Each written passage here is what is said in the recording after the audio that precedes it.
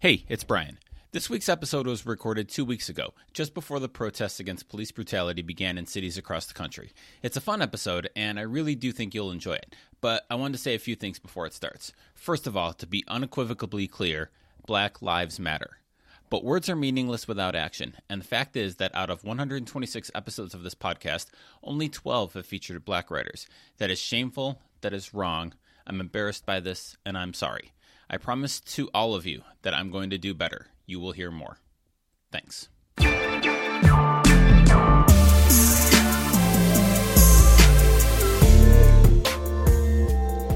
This is The Other 51. I'm Brian, and this week, Amber Healy and I talk about Canadian rock bands of the 1990s.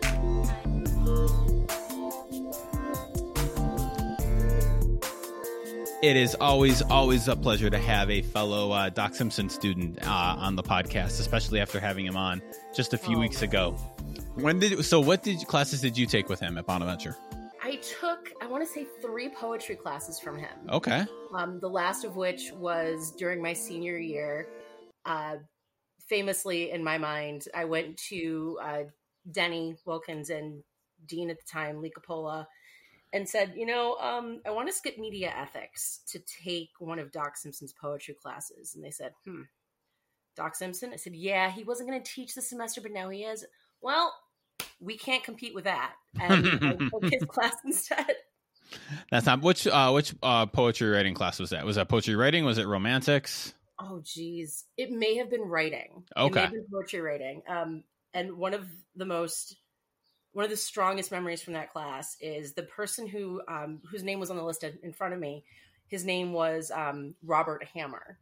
And every single week for the first, month or 2, maybe 3, when he would go through and do attendance, it was always Bobby Hammer, Amber Healy. And he would stop. And he would say, listen to that. That is jazz right there. That is music. Bobby Hammer, Amber Healy. I was like, oh my God, every week. And it was so adorable in a way that only Doc Simpson can be. Right. So what for you, I mean, I did a whole podcast with him, so you can hear why I think he's great, but for you and what made him one of those professors? I think it was just how obviously enraptured he was with what he was talking about. I love, and he told you this, that he didn't fall into poetry until quote unquote later in life. But it consumed him and he loved it so much. And that energy and enthusiasm was so easy to reflect when you have a teacher who is so committed and so passionate about what they're talking about and what they're teaching. It's very easy to get sort of swept up in that. And it was a delight. And I wanted to take every class from him that I could. It was funny. I interned in high school with a Bonaventure graduate. And he said the one class I had to take, I was at a radio station, and the one class I had to take no matter what was romantics with Doc Simpson. And so I went in there as a freshman knowing I had to take that. No matter what happened, I had to take that course. And that was one of 3 that I took with him. And you're right. I mean, he does what the best teachers all do, which I hope I capture a splinter of, which is that passion you have for the subject material, not just the students and not just like the course, but like you really care about this stuff. Like this matters to you. Like Dr. Martini at Bonaventure was another guy who was like that, who, you like it matters. Like not just that they get the lesson done or that you learn, but that you get that what they're teaching is their passion and it's like what they care about. And like that, whether you end up caring about it or not, that's just, there's a total respect I think you have for a teacher who just brings themselves and that energy to their lessons and to their class. The downside of that is once you've had a teacher that is passionate, that you can see is really, geeked out about what they're talking about. They're really enthralled. They're really energetic and they care about what they're teaching. It makes it so much easier to find the ones that don't. And you tune them out almost instantly because you know the difference. You can tell the difference within the first probably class or 2 because they might fake it the first time to try to get people interested. But it's such a huge difference between someone who, can I swear a little bit or no? Go ahead, yeah. Someone who gives a damn and someone who doesn't. Right. That's a little minor swearing compared to this podcast. I'm trying to be nice. I don't know. That was good. No, that was fine. Speaking of, and in terms of passionate topics, I mean, basically, we're here to talk Canadian rock from the '90s and 2000s. So, Nothing better. This is gonna go. This is gonna go deep into CanCon rock nerdery here. We'll get to writing at some point. So what was your introduction to, I want to say, genre of music? I was thinking about this because it's like all of these bands who were popular in Canada and border towns like Buffalo, where we're from, in the mid to late 90s and early 2000s, like there's not a sound to them. Like it's not like Seattle sound where it's like you had that sub pop sound and it was very similar sounding bands throughout, or at least kind of like a connective tissue to it. Like my two favorite bands were Our Lady, Peace, and the Hip, and they're nothing alike. Like they have guitars. That's about it. So go ahead. I think there is a commonality to it. Okay. There's a genuineness that you don't find in other places. And this is going to be, someone's going to ding me on this. And you know what? I don't even care. I know who I am at this point in my life when it comes to our musical fandom. And I am a blind devotee of Canadian bands. It's not even a secret. There is a genuineness, there is a compassion, there's a camaraderie that you do find in Seattle bands, but you also find in Canadian bands. How many times have band members gone back and forth, whether to sit in with somebody or to replace somebody who had to be out for a while? Look at the situation with Billy Talent. Their drummer is currently out dealing with MS, and he had a flare-up, and during the last tour, this is a couple of years ago, he had to step aside. Another drummer from another Canadian band stepped up to fill in for him, making it very clear that when the other guy is ready to come back, if he can, the kit's his. Mm-hmm. And there's that brotherhood, and I'm going to say brotherhood again. Somebody's going to ding me, and it's fine. Where you have the support of your peers in such a dramatic way, in such a big way, that if that's the only commonality in it, they all play nice with each other in a lot of ways. Like there's not a whole lot of interband fighting like you see in other places, with the, of course, Neil Young exception, blah, blah, blah, ancient history. But this is cheeseball. There's a raw Canadianness among Canadian musicians, not about the country, but about supporting each other in their art. Right. Yeah, I guess so. I mean, again, Neil Young and Matthew Good notwithstanding, those are the two. And those are, and it's notable that they're outliers of like the people who are kind of loudly, I don't want to say complete a-holes, but kind of, or just, not in that vein. So what was your entree into this musical world? On my own, or the way someone else introduced me? Whatever came first. Okay. So when I was a kid, my mom and I lived with her parents in Appleton, Niagara County, woohoo. And this was, early 80s, so we didn't have cable or anything. We would watch Video Hits Live on, I can't remember if it was CTV or CBC, but it was every week, and it was exactly that. It was like one of the first shows that played music videos back in the day. And I remember watching the video, God, I'm old, for Sunglasses at Night. Oh, wow. Yeah, I'm ancient. And thinking it was so cool. And of course, either before or after that was Michael Jackson's Billie Jean with the light up sidewalk. Right. How can you not love that as a kid, like a little kid? So I joke with my mom that watching that show, which was her doing, is why I fell in love with Canadian music at the age of like 5. Okay. Yeah, Corey Hart and Bryan Adams. Who else would have been big at the time? Maybe like the last legs of like Loverboy. I mean, Gordon Lightfoot flaring up every now and then. Probably. Yeah. But yeah, I mean, given that we grew up here, we have the gift of having access to Canadian radio stations, like people in Southern Ontario have access to our TV stations. Right. They will talk about growing up watching Tom Rick and Irv on Channel 7 and Rocket Ship 7 and all of that. And we grew up listening to 97.7 and 102.1, 102.7, all of the great stations just across the border. You want to talk about the free and open trade of ideas and products. I mean, it doesn't get better than that. Right. And well, yeah, 102.1 was it for me. So originally it was my older sister, who's 4 years older than me, went to Bonaventure as well. And she got in. So, she got in, she was in that 91 to 95 era. And so Lois the Low was her big band. And so that was my kind of introduction to that. But then I kind of came to it on my own when, so this is a really crazy story, not crazy, just weird. But I was a pizza delivery boy in high school. That was my job that year. And so I always listened to CFNY 102.1. Is it The Edge? I'm far enough away that I don't get it anymore. What is All three are fine. All three are fine. All three. Okay. So I listened to 102.1, which was the alternative rock station, and slightly different than 97.7, which was a little bit more hard rocky, and 102.1 was a little more alternative. True. And so I would listen when I was doing my deliveries, and I always made sure to listen to. They used to have a countdown show, the Thursday 30, which was the top, the top 30 alternative tracks of the week, and that's kind of I would make myself listen to it, not make myself, but like I want to know what's new and what's new in music. That was the place to listen to, and so that was my entree. And then I discovered the hip, and that was the year that Day for Night came out, which is still my favorite album of all time, and I was hooked on it. So, okay.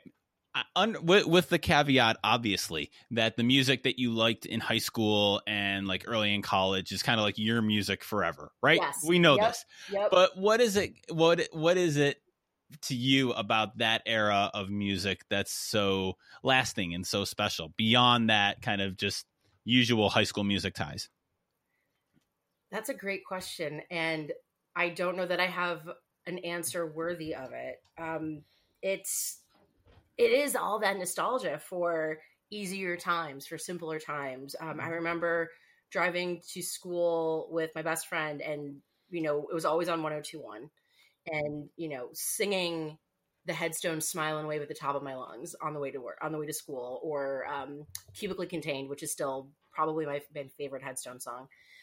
Listening to Moist, driving around on Saturday nights, listening to, Club 102, yeah. Yeah, I mean, that was what we did. We drove around and listened to music, or we sat around and listened to music, and that's what it was. And for whatever reason, the Canadian stuff just always hit me differently.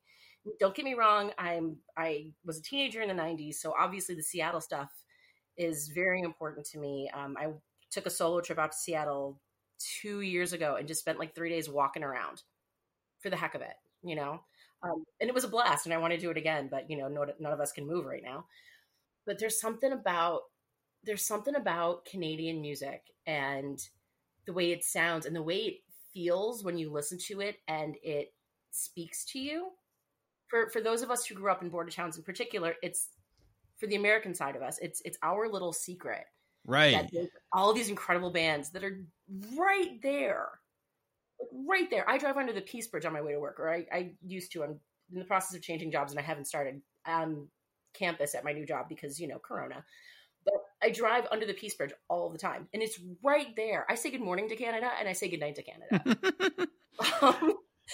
My friends know this. They're not going to be surprised. But, it's just something that, I don't know. We have this relationship. We have this stupid, dorky, cheeseball, sappy, nostalgic relationship where we look at them and they are our friends and we are their friends, and that's just it.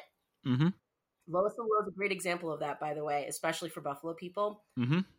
Oh man, yeah. I feel like for me it was always like, so Buffalo, to its credit, is having an incredible resurgence economically until coronavirus, but doing better. Downtown is something now. The waterfront is amazing. There's a cultural renaissance of food. Like Buffalo's a really amazing place right now. Fantastic. Every time I go back, we live in Rochester right now, but every time we go back, it's like, this was not like this when I was growing up. Right. This is staggering. And so in the mid 90s, and Buffalo was not like some wasteland, but it was very much not what it is now. And like, to have Toronto be like an hour and a half away, and Toronto was going through such a boom in the mid to late 90s. I became a Leafs fan at that time because that's when they were really good. And it was, I know, right? But it was all of this. It was this felt like this weird, amazing, mystical city just up north, and that we had access to. And it was like Toronto was like, and the whole scene, it felt like the cooler older brother that you could hang out with. Again, like you say, Without totally cheesy, but it absolutely is. As I think back on that, like that's what it was. That's what it was like. No, you're absolutely right. It's also way less scary than New York City and so much closer. Right. Right. I remember going with my best friend and a girl that I was friends with in high school. We went to see Radiohead at Maple Leaf Gardens on Easter Sunday, 1998. This would have been the second wave of the OK Computer tour. And I just remember the three of us drove up. I was 18. My best friend was 18. Our other friend was 19. And we just went over across the border. Like, we didn't think twice about it. Our parents didn't freak out about it. It wasn't a big scary thing. Oh, be safe, blah, blah, blah, whatever. It was just like, oh, okay, well, do you know how to get there? Here's a map. Have fun. Mm-hmm. Do you have any Canadian cash on you? Like, it wasn't a thing. It was just, oh, sure, you're going to Toronto. Right. Which is something people did. Here. Yeah. I remember once going to crossing the border in Niagara Falls to go to a record store to try to buy concert tickets. And that was it. Like cross the border, go to try buy concert tickets. Yeah. Was there 10 minutes because I think it was a holiday or something. But anyway, the ticket, I don't know if it was ticket, whatever, the ticket outlet wasn't open. Mm-hmm. Drove right back. Like that was it. Like it's crazy. Yeah. So now refresh my memory. You lived and worked in Toronto a little bit, right? No. Okay. I work for Toronto-based stuff. Okay. Is the easy way of putting it. Gotcha. And to sort of dovetail this together, the Buffalo Renaissance, in part coupled with my brother and sister and best friends all having kids, is part of what brought me back home. Okay. After being gone for like 10 years.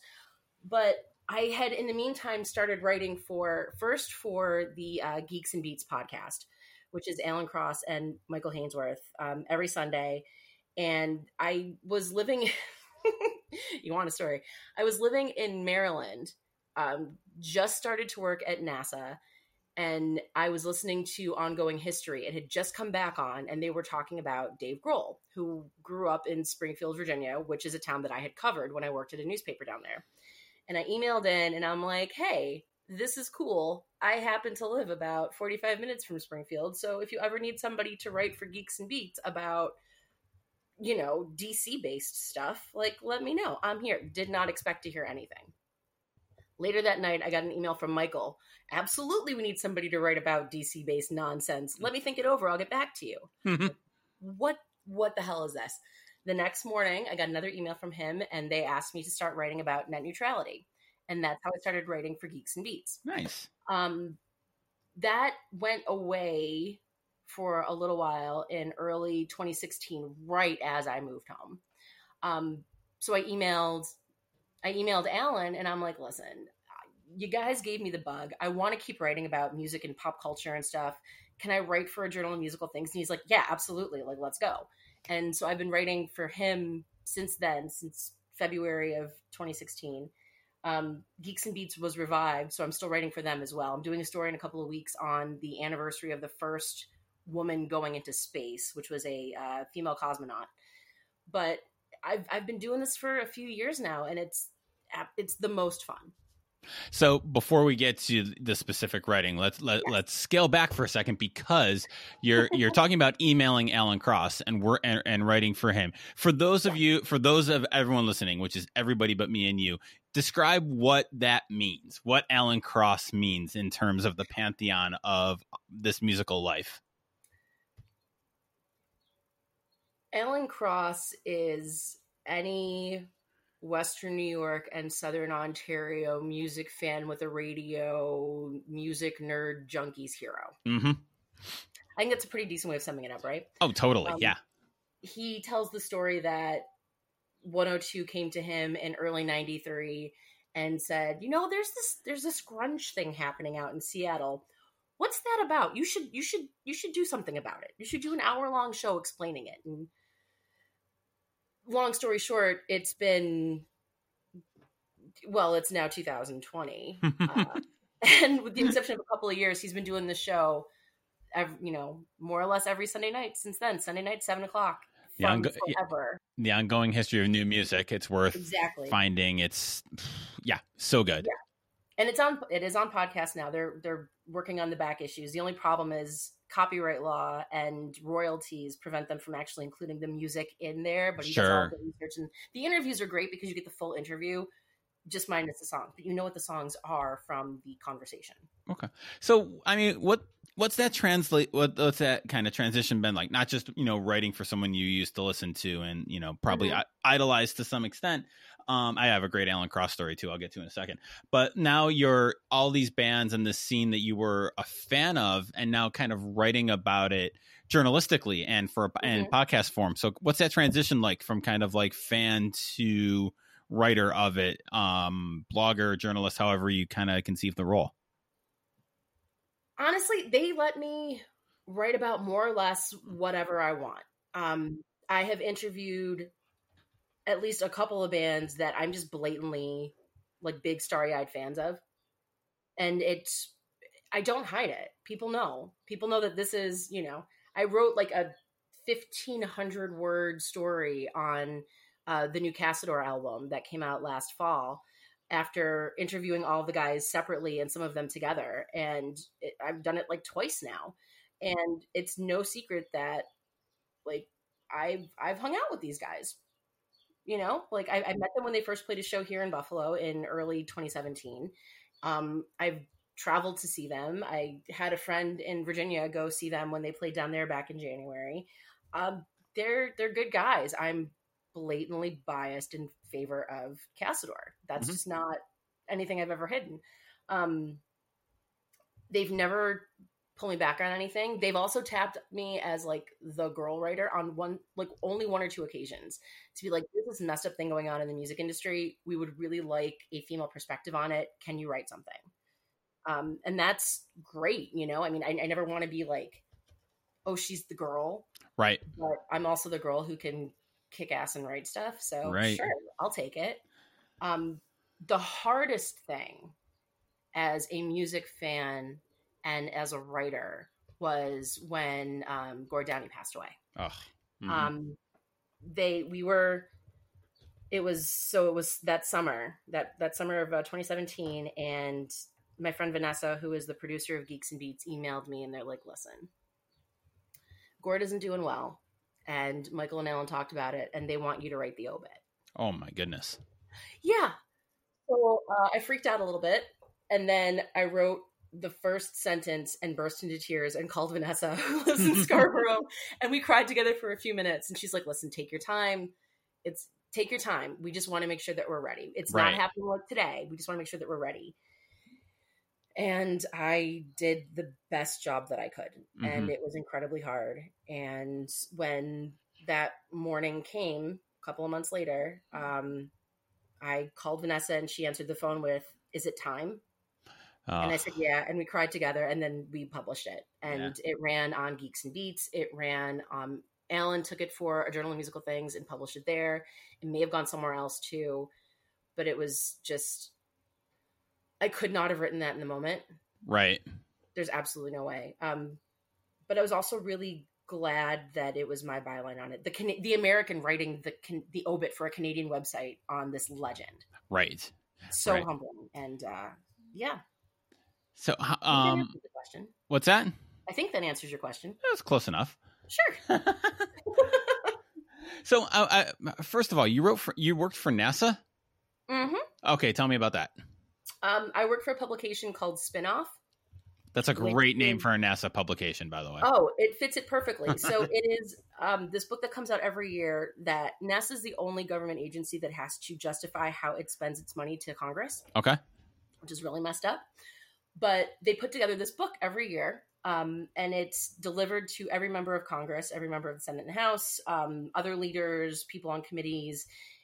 Copies are made available as like PDFs to teachers if they want to use it as a teaching tool. And it talks about technologies and products that have some footprint with NASA. Either NASA needed something and contracted a civilian company to help them make it, or NASA developed something and a civilian company was like, hey, we can use this for this different application that is then commercially available. And it's awesome and beautiful and like 400 pages, and it was like 30 articles a year. I was one of a team of like 4 people who worked on it. It was really nifty. And that's based at Goddard in Maryland. Okay. And you mentioned writing for podcasts as well. And I'm interested in that just because, I think there's a perception that, podcasts are a couple of white guys extemporaneously talking, raising my hand guilty here because that's literally what I do. So when you talk about writing for podcasts and writing podcasts, can you talk about what goes into that? And again, are they like radio scripts? Are they kind of, what are they looking for? What does that look like? So I write every week the summary for the episode for It's All Journalism, which is a podcast that my old boss, Michael Connell, started back in 2012 as he was going through the Mike, I'm sorry, I cannot remember the name of the program, but it was a integrated multimedia course at American University down in DC. And so what I do is Mike sends me the audio every week and I listen to it. Basically transcribe the interview as it's going on, focusing more on the responses than the questions. And I write a summary of at least that part of the conversation to go along with the audio. It's not like it's not a full transcript. I try to plot a couple of good quotes and provide context for the conversation to make people want to listen.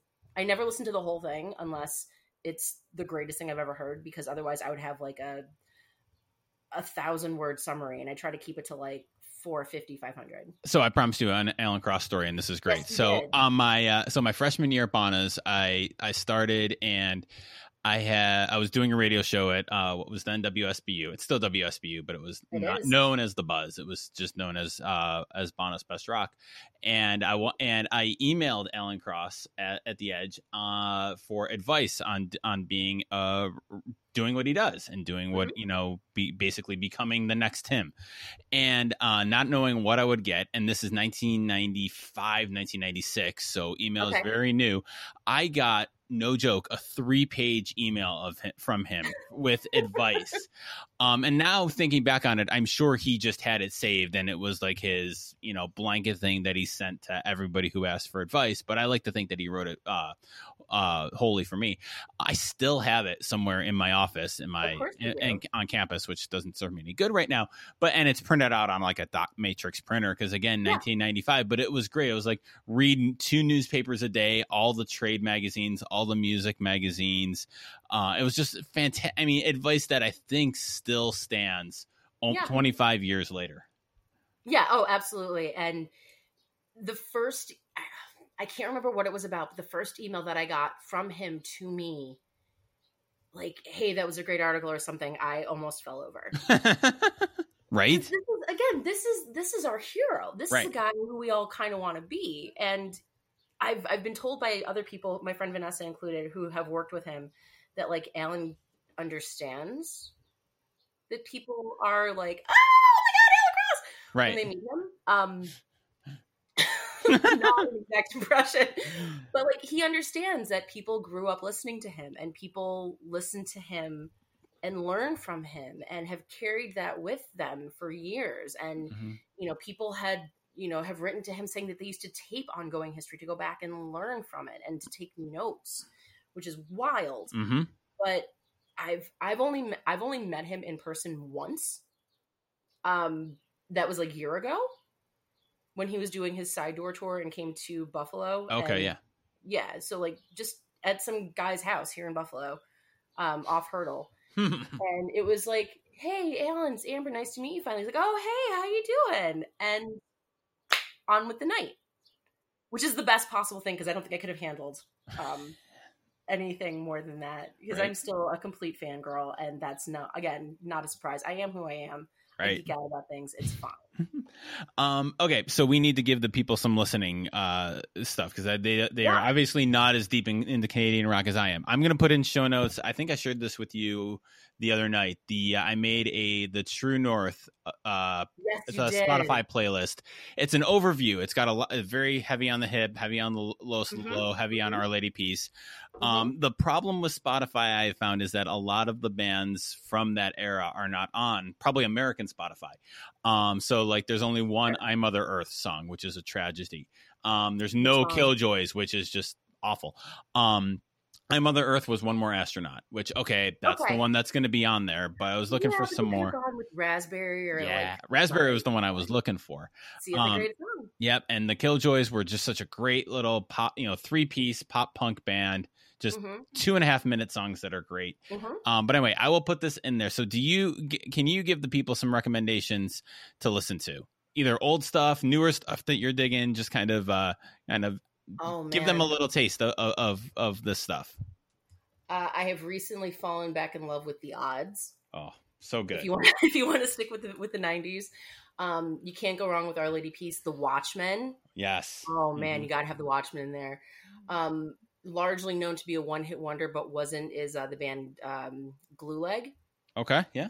Oh my God. See, this is the problem. I always blank on these great questions where I have like 30,000 things I could say. Can't go wrong with the Bare Naked Ladies at Summertime. I believe your playlist has Sloan on it, which yes, absolutely underscore. Throw Matt Good in there. The Tea Party and Moist and the Headstones and Big Rack. Oh my God. Big Rack, definitely. And I'm not just thinking of the four of them as a group because they announced the postponement of their show at Art Park today until next year, which sucks. If you're looking for newer bands like this century, I'd be remiss if I didn't mention Arkells. July Talk, Metric, Mother, My Boys in Cassador, of course. What else do I have over there? Let's go with Lowest of the Low and also Ron Hawkins and either the Do-Good Assassins or the Rusty Nails. Yes. Oh, the Rusty Nails. The Rusty Nails. Spent many a night at the Buffalo Nickel Lounge watching the Rusty Nails play. Hot Hot Heat, Hawksley Workman, Donovan Woods. That's a whole lot of stuff right there. Oh, Dan Mangan. Yes. Because I'm in love with him right now. He's incredible, and he does these Saturday afternoon shows from his basement via Side Door, which is a cool music artist thing that he co-founded a year-ish plus ago. And it's like a $6 Canadian ticket, so it's $4 for me. And it's an hour of him playing songs and talking, and it's on Zoom. So like you see all the people that are watching the show with you, and it's beautiful and it's heartwarming. And he plays his song Basket, and I have to be off camera or because I'm sobbing, and it gets me every single time. All right. So we have musical recommendations. That'll keep somebody busy for that. Yeah. That's a good start. What about, so I ask everybody I have on the podcast this, so I'll ask you, what's the best thing that you've read lately? I have two contenders. All right. And I have them sitting in front of me because I don't want to mess them up. I finished reading How to Be a Person in the World by, I'm so sorry for getting her last name wrong, Heather Havrilesky. Okay.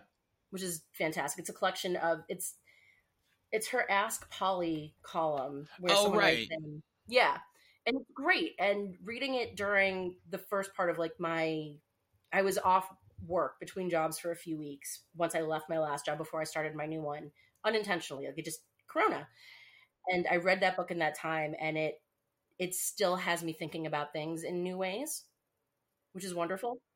And I'm not quite in the middle of reading Any Night of the Week by Johnny Dovercourt, which is, the subtitle is A DIY History of Toronto Music from 1957 to 2001. Well, that's appropriate. Right? All right, Amber, this has been great. So you did great. You did fantastic. This has been really fun. Fit right in. All right. Appreciate the time. Thanks so much. Thank you.